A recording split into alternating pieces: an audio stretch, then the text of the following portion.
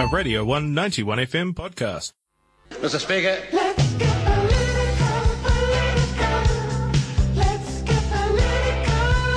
Let's get political. Let me hear Winston talk. Sip it, sweetie, I'm getting there. Let me hear Winston talk. Absolutely, we always take something away from every meeting we have. All right, it is that time on a Monday morning. It's time for politics. Morena to you, John. Kia ora koutou. And Morena to you, Vivian. Morning, how are you? Good. Yeah, turn that mic around. All right, there we go. There we go. All right, we're in Rightio politics, of course. A story that's back in the news at the moment for a few different reasons. Euthanasia. Another strong push to make it legal.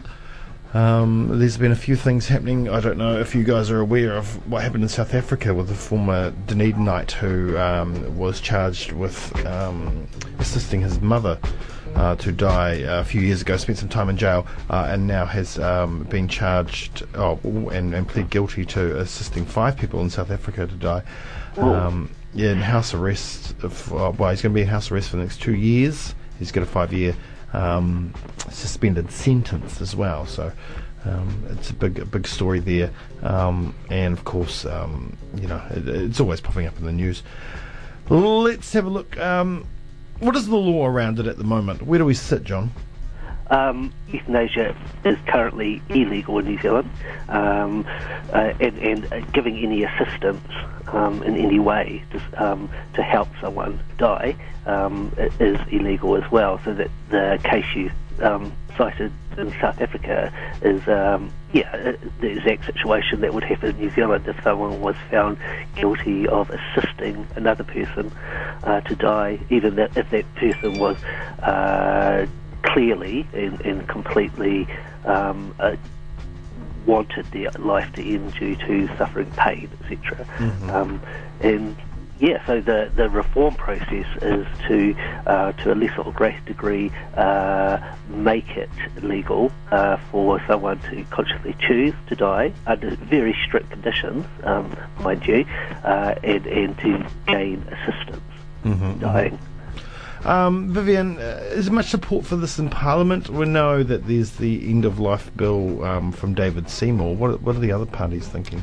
I think that the approach from both National and Labour has really been just a conscience vote, which I think is the best way to go about an issue like this. No one's really taking a very strong stance either way from within sort of, say, the National MPs. I know someone like Maggie Barry is taking a strong stance against euthanasia, but other than that, I think it's been quite a balanced mix and a good mix from both parties as to people who are supporting and people who are against it. Talking to one of the MPs, Hamish Walker, about his time on the Select Committee hearing people's proposals regarding this, he said you sort of sit down, someone will come in and completely convince you one way, then the next person can completely convince you the other way, because it's such a hard issue to sort of put your pulse on it. But I think you're seeing a lot of MPs really going to their electorates and saying, what do you think? Yeah. This is one of those issues where, you don't want to get it wrong, you don't want to vote in a way that's definitely going to screw yourself over, or not necessarily be the best for the country going forward. And I think sort of looking at the general sort of gist of things, a lot of people have been sort of fearful of this legislation due to sort of a few fake stories that have sort of been circulating online, like 12-year-old children getting killed in the Netherlands and things like that, and it creeping down and people going, oh no, when you turn 80 we'll just euthanize you now. These kind of things which just aren't true. But then there are some very legitimate concerns as well around the safeguards around it. And I think that David Seymour's done a pretty good job, if you have a look at legislation, about putting in so many safeguards it looks like it'd be almost impossible to be euthanised in New Zealand. But people still want more safeguards, but I don't think that's necessarily a bad thing. Yeah. Hey John, the World Medical Association and the New Zealand Medical Association both say euthanasia is unethical. So there's a lot of opposition to it, isn't it? Who else is coming out and saying no? Certainly the main churches in New Zealand, both the Catholic and Anglican churches and Salvation Army, are all strongly opposed to euthanasia. Of course, though, those bodies just don't have the weight they used to several decades ago, where if churches made a statement on moral issues or on legislation, party policy, etc., it carried weight. New Zealand's a very secular society now, and even amongst maybe 40 to 45% of the population that identifies as Christians, they don't necessarily look to their churches all the time for moral guidance. But I think the fact that the New Zealand Medical Association is opposed to euthanasia reform is a biggie. They have a lot of weight. They represent doctors in New Zealand, and I think a lot of people who might not be swayed by religious groups could well be swayed by a professional medical organisation. I guess their position comes from the idea that a doctor has an ethical duty to care for their patient and to make sure they have a full recovery with whatever disease or issue they've got. And it would be unethical, even if the patient is adamant that that's their right, it would be unethical for a doctor to assist in that person's dying. There's hypocrisy here, I think, though, in that in practice at the moment we do have forms of euthanasia, such as if a person is clearly at the last moments of their life, doctors will overprescribe certain medicines which will assist in that person's dying and make that process easier. Where there are cases where babies are born who, say, have no cognitive ability at all, or are likely to lead a horrific life due to certain disabilities, it's certainly the case that, again, those children will be allowed to die. So, in practice, we have some form of euthanasia already. I think what David Seymour is doing is saying, well, we need to actually bring that out to the open and actually have some laws and regulations around how that process is carried out. But, I mean, there are risks. There are big risks. Risks to those vulnerable people. You'd hate to say it, but there are greedy families out there, that are just waiting for grandma to kick the bucket so they can get the cash. And there are people that are easily manipulated in that way. And yes, I know that there's a lot of safeguards, but you can never be 100% safe. So there are total risks. And even judges are coming out at the moment and saying, we can never really tell whether someone's being coerced into doing something or not. We just got to work on our judgment. If it can't be fail safe, should it be allowed? No, it can't be fail-safe, and let's say this legislation becomes law, and euthanasia within certain limits is legal in New Zealand. There's inevitably going to be future cases where someone has given the okay to be given assistance to die, and it turns out that there's been pressure put on that person, or that person maybe had some form of dementia, say, that didn't really allow them to make a conscience decision over ending their life. And is that an argument for not allowing any euthanasia legislation? Possibly, but there's also the counter argument that, again, we effectively have a situation of euthanasia being carried out in New Zealand in certain cases. This brings it out into the open, and this allows regulation, and it allows a further debate, an open debate to happen. Mm-hmm.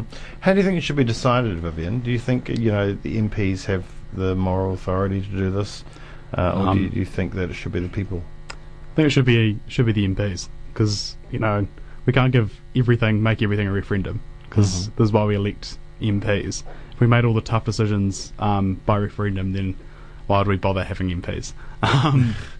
Sort of like we are going to have the cannabis referendum, but I think throwing another referendum in the mix, say at next year's election, would be just unnecessary. I think the MPs do have the authority because they are genuinely the representatives of the people. They're going to have to go out and take a survey of, all their constituents and all their supporters. And if they go, look, nah, screw you guys, I'm going to vote completely against what you want, this is what I believe, then they'll just get booted out the next election. And that's sort of how it should work, I think. And So does it work like that, though? Do they get Almost. booted out? That's what you like to think. That's a dream democracy. It's how it should work. But I think sort of going back to one of the earlier points regarding the legislation and how people should decide whether they die or not. You mentioned sort of greedy families. That is the one risk. I mean, if one person dies because of this legislation, who really didn't want to and was pressured into it, then I think the legislation fails. And I think what we need to have is have it so restricted and so limited that when a person does make the decision, it's the decision where they, are going to die within the next, say, week, and in that period of time when they know it's just complete decline, then they can make that decision to die. But I also completely disagree with the idea that they could delegate that power. So if they've got a mental illness or a mental disability, I don't think they should be allowed to let their next of kin decide. I think that doesn't seem right at all. But it's going to be a tough one. But back to MPs, I think we definitely have to leave our MPs up to decide for this one. If they can't make a stand on this, then we can't really let them make a stand on anything. Yeah, I mean, it's a pretty big one. It is a big one. It'd be interesting. I think it should be down to the people, but like you said, we did vote these people in to do the job for us. That's the whole purpose. Make it easier so we don't have to do this. But if we leave it up to the people as well, I was explaining to my friend, my flatmate, and I said, what are your thoughts on euthanasia? And he sort of turned to me and said, what do you mean? I said, like euthanasia. And he had no idea what euthanasia was. Really? Yeah, so this is a whole sect of well-educated people from Dunedin at Otago University who have no idea what euthanasia is. So it's sort of a wee bit scary. So if we leave it down to them to decide, that's my one worry. Because you almost do get caught in an echo chamber sometimes when you are very interested in politics, that you forget that some people just do not care and aren't interested, but they'll still participate. Yeah. I would argue, though, that if you were to have a referendum, it would bring this discussion into the public arena, and people who might not have any interest or knowledge about the politics and morals of euthanasia would be exposed to new ideas. I have a problem, though, with the fact when it's a conscience vote and rather than being voted on party lines, the fact is that we're just getting a small proportion, tiny proportion of the population in terms of the MPs deciding on this crucial moral, ethical issue, and none of them, well, very few of them have actually stood on a platform and said in advance where they stand on this issue. So it's different if, say, all the political parties had a set line on euthanasia, had campaigned on that issue, and people had partly taken into account political parties' position on euthanasia in terms of voting for them. That's not the case. So I think where parties don't have, and I'll be a bit hard here, don't have the guts to actually take a position on such issues, I think it should be a referendum where we all get to decide. And I do see I guess not many political commentators would say this, but I think it's a bit cowardly when political parties leave it up to the individual MPs to decide on an issue. I really think there should be a battle of ideas before elections on crucial issues like this, and political parties should make clear where they stand. Yeah, wow. And I guess they're not, except for ACT, but they've only got one MP, so... And good on David Seymour for taking a firm stance on this. In terms of opposition to euthanasia, we've got Maggie Barry taking a firm stance as well. But I think the idea that MPs are going to go to the electorate and get a general feeling of where the electorate stands and then take a conscience vote with taking that into account, to me it kind of sounds like bullshit, because unless they take a rigorous scientific survey of their electorate, they're not really going to know where the majority of people stand. And we all know that polls and surveys are deeply flawed. And if they are voting on the basis of where their electorate stands, why not just have a referendum then? I can't remember the last time my MP asked me anything. Neither. We've got a pretty useless one here in Dunedin North, not going to lie. But looking at sort of, like, once again, I'm going to go back to Hamish Walker because he's a good bugger. He had a meeting in sort of late last year in Gore, of all places, in the town hall there. The town hall, RSA Hall. And it was all about euthanasia, and it was a debate between David Seymour and Bill English. And he was there, and there were over 400 people in that hall, all participating, all with different views. Mm-hmm. So I think that MPs not going out and doing it, that's their fault, and they'll get voted out at the next election. That's kind of their job. But they won't get voted out because, well, first of all, a large number of MPs are list MPs, so they only get voted out if the percentage of the party vote significantly drops. I don't. Is it really a central issue that people are going to decide whether they vote for Labour, National Greens, etc., purely on the euthanasia issue? I think for most people it wouldn't be. So again, if you say the important thing is for MPs to vote on the basis of where the electorate stands, why not make it a referendum then? Well, I think the MP should vote on their conscience, but take into account what their electorate says. Otherwise, if you haven't got the support of your electorate, then genuinely you won't win. But yeah, I just don't think that's the case with this issue of euthanasia. I don't think it's going to be the central issue of how people vote. And again, what about list MPs? List MPs can't get chucked out by the electorate, so they don't need to take into account the stance of wherever they live, for example. Well, they've got it easy then, don't they? Let's move on to the second story, because I mean that's a big debate, the euthanasia one. And I mean, well, first off, I guess what's happening with the bill right now? Actually, where is it sitting? The first stage of the bill has passed through Parliament. So the first vote, it was 76 votes for, 44 against. Now, just to make it clear, some MPs will vote for the first stage of the bill just to allow it to for the process to kick in, even though they might possibly decide that they'll vote against the final reading of the bill, which I think is quite an honourable thing to do, saying, okay, we want to debate on this, so we'll vote for the first stage. After each stage, there will be the allowance for more amendments, and certainly what Vivian was talking about in terms of the stricter amendments that are coming in with this legislation. That's all part of that process of certain stages of the bill being put forward to Parliament. Because it's not a bill backed by a political party or the government, it's quite a slow and long process. So before the final vote is put up, it could easily be another year or so. Although it's more than likely that the final vote will be before the next election, but it is certainly a long and slow process. Mm-hmm, mm-hmm. All right, let's move along to international politics now, and the chess game in the Middle East just continues. US and Iran having a bit of a flare up at the moment, which began with a couple of attacks on some oil tankers in the Straits of Hormuz, which of course I think something like 60% of the world's oil passes through the strait. A lot's been going on since then. Can you tell us exactly what's been happening, John? Yeah, so this is all big deal.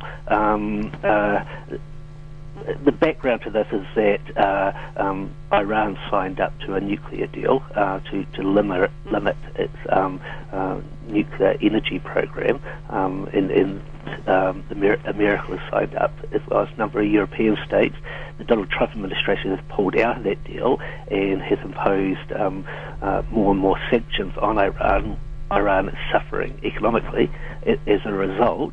There was the accusation that Iran has been targeting oil tankers, and just recently they shot down a drone, an American unmanned plane, effectively.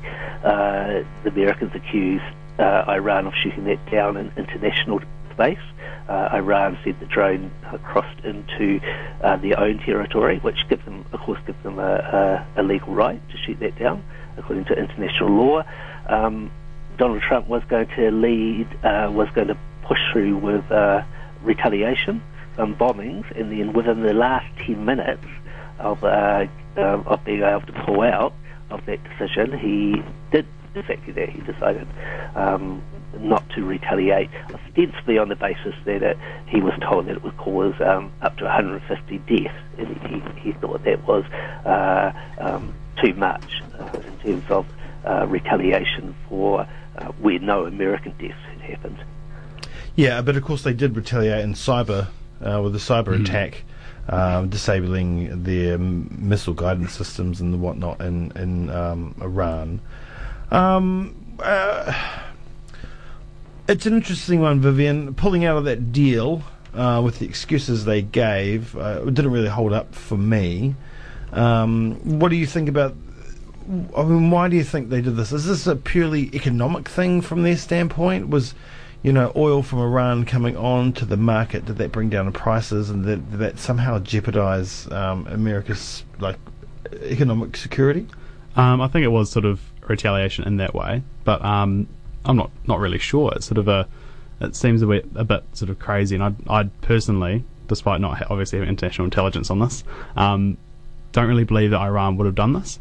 It doesn't seem to quite add up. It is very a bit of a conspiracy, but it doesn't seem to make sense for them to do this. It seems like they've been exporting oil. It seems to be going extremely well, and they seem to have shot at originally a tanker that was a Japanese tanker, leaving from that sort of area, and then now to shoot down a drone. And if you look at the footage, it doesn't seem like it was the Iranian government necessarily, but it was the Iranian Revolutionary Front or whatever their armed police, or not their police, because they've got a whole armed political thing there, which is hectic.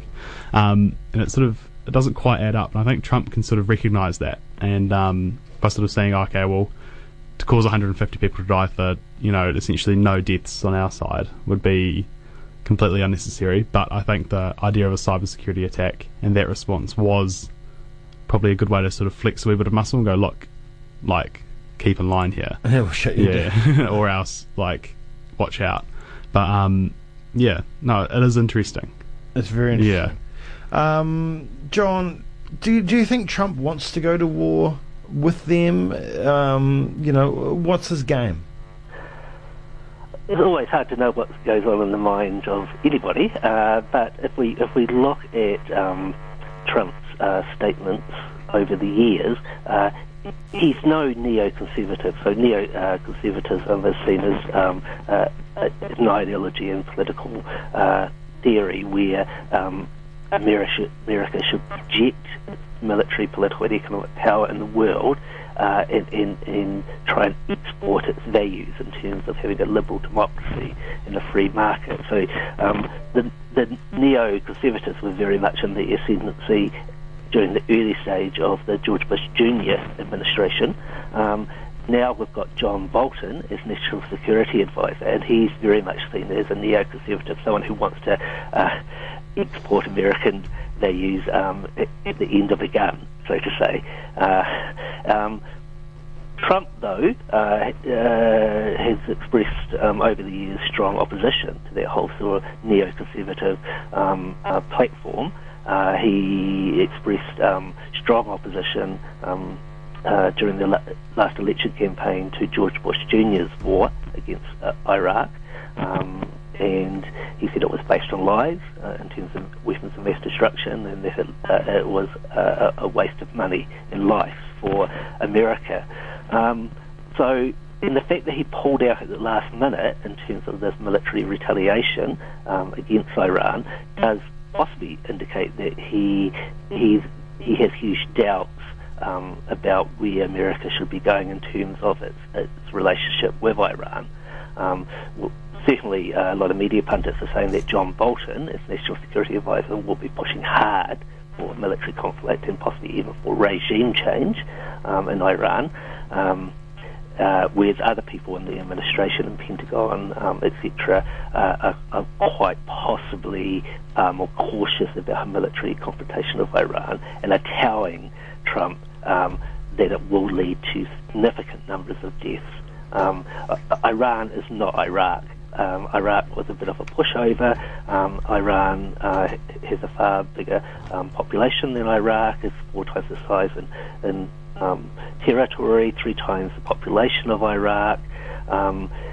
And so, yes, a major military confrontation would lead to significant numbers of deaths on both sides. And maybe Trump is getting the advice and is,